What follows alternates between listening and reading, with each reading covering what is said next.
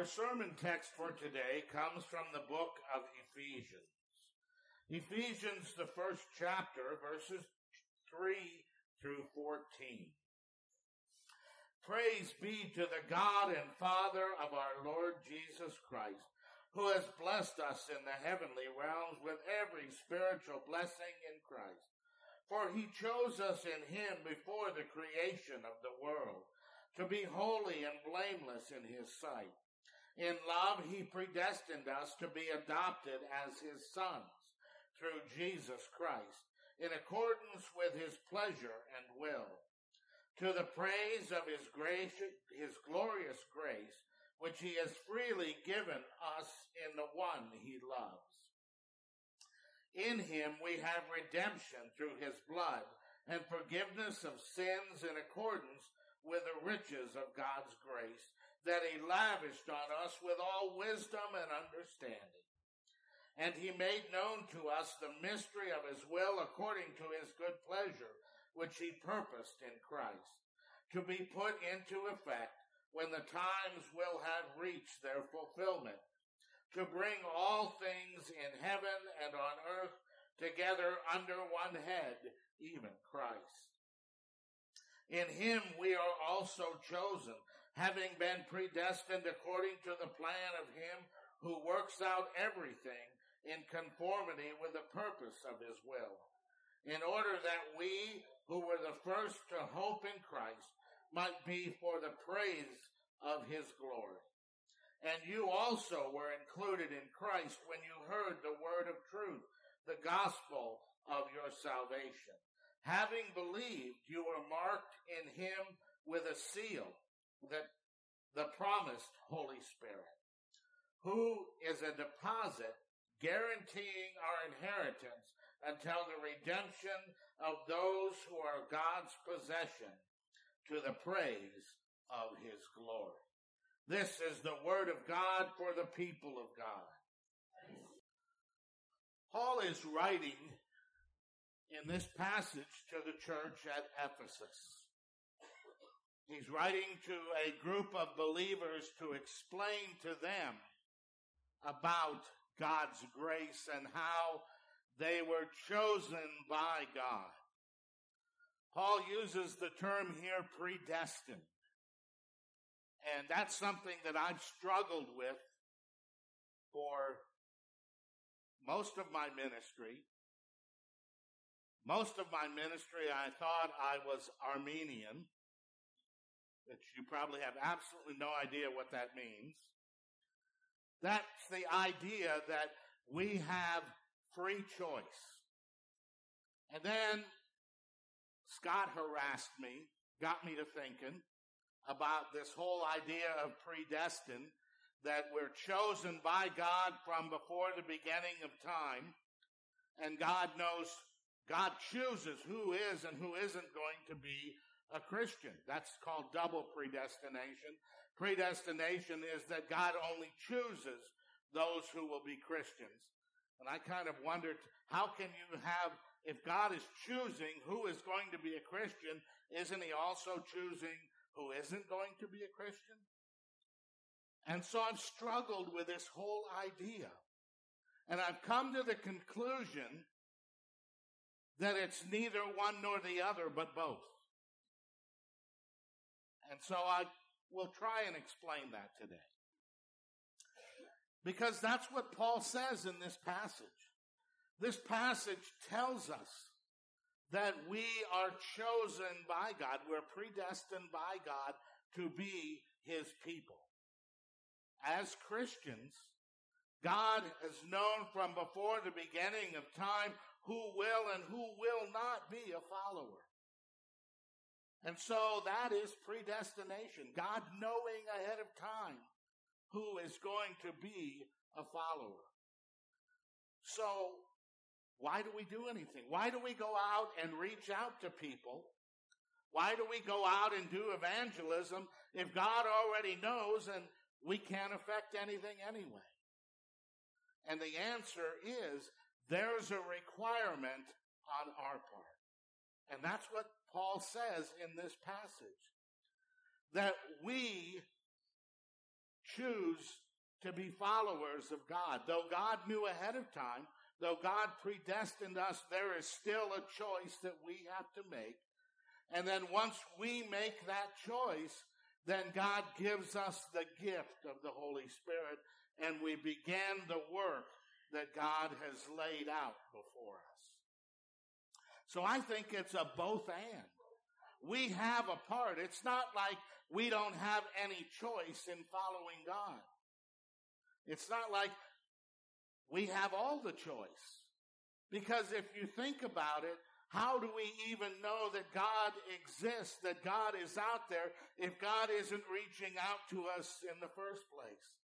If God isn't seeking us because he knows that down the road we are going to be his followers. So part of what we do as a church, we don't know what God knows.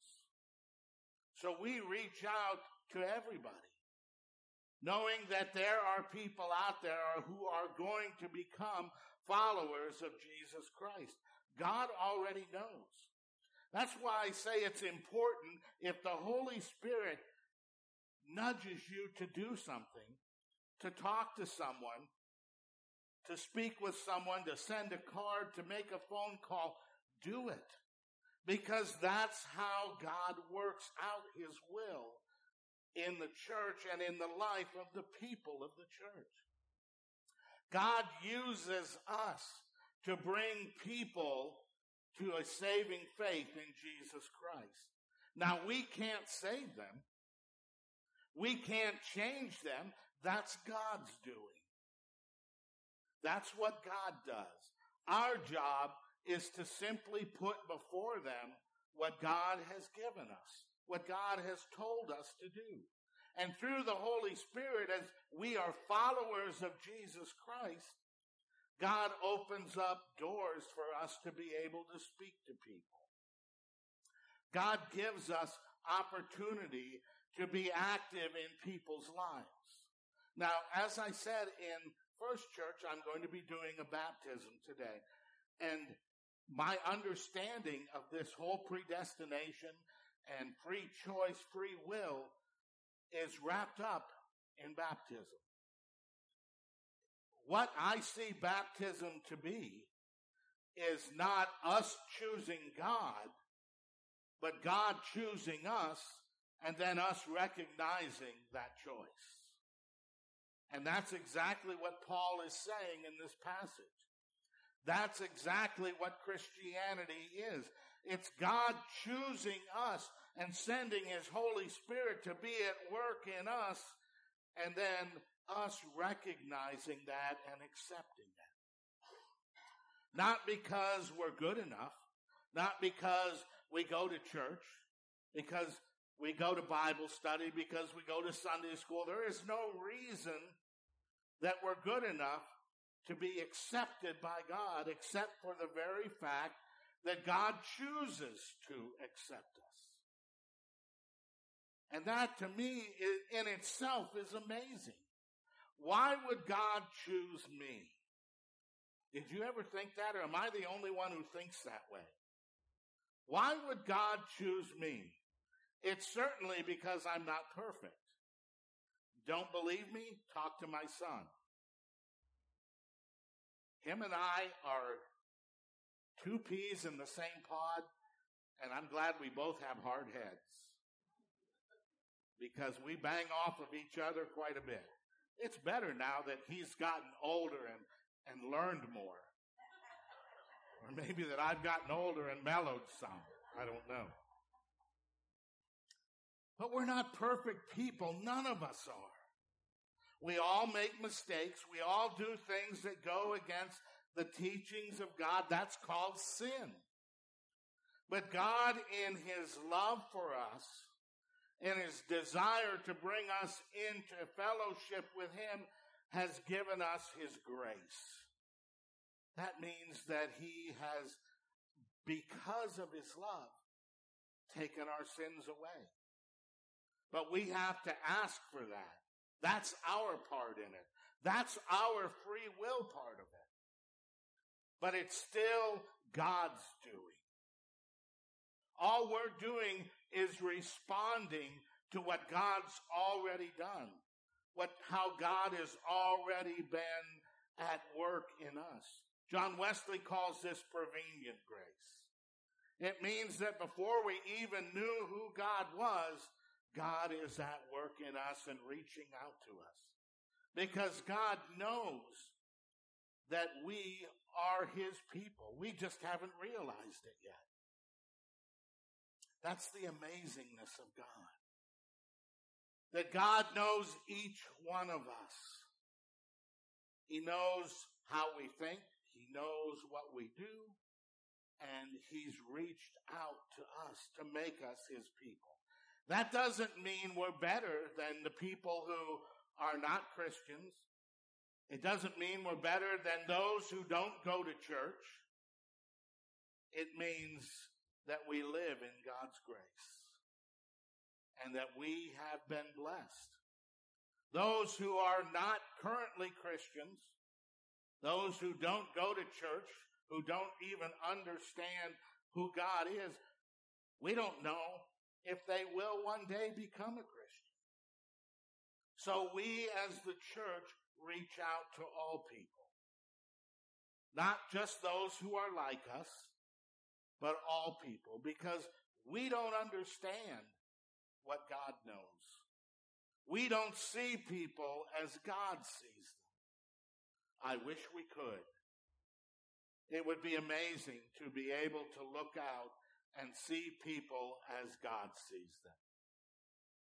As we get to know each other in our Christian walk, I think we learn more about how people are seen by God.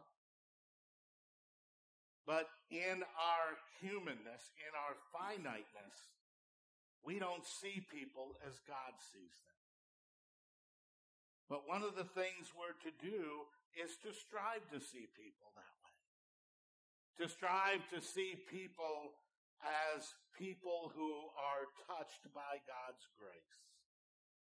Just as we have been touched by God's grace.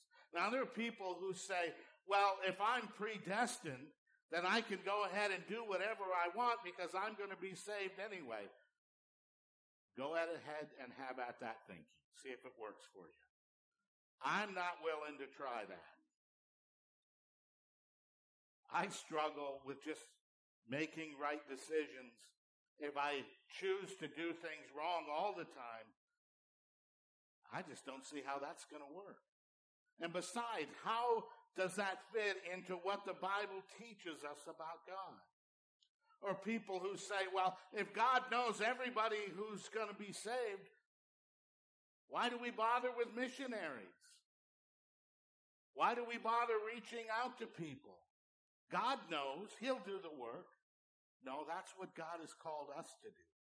Because in reaching out to people and touching people's lives, not only are they blessed, but we're blessed. We're blessed because we get to see God changing lives. And that is an amazing thing to see. To see somebody who spent most of their life or part of their life going the wrong direction and making wrong choices, and to see them change. That is one of the greatest gifts that God gives us. We get to watch God's grace in action because we are followers of Jesus Christ. In fact, Paul tells us in this passage that we are sons. And that's not male or female. Son means that we have full inheritance of all that God offers. Through the gift of the Holy Spirit, we have access to the power of God. We have access to the wisdom of God. We have access to the knowledge of God. And in some ways, we have access to what God is doing when he uses us and works in us to help people change their lives.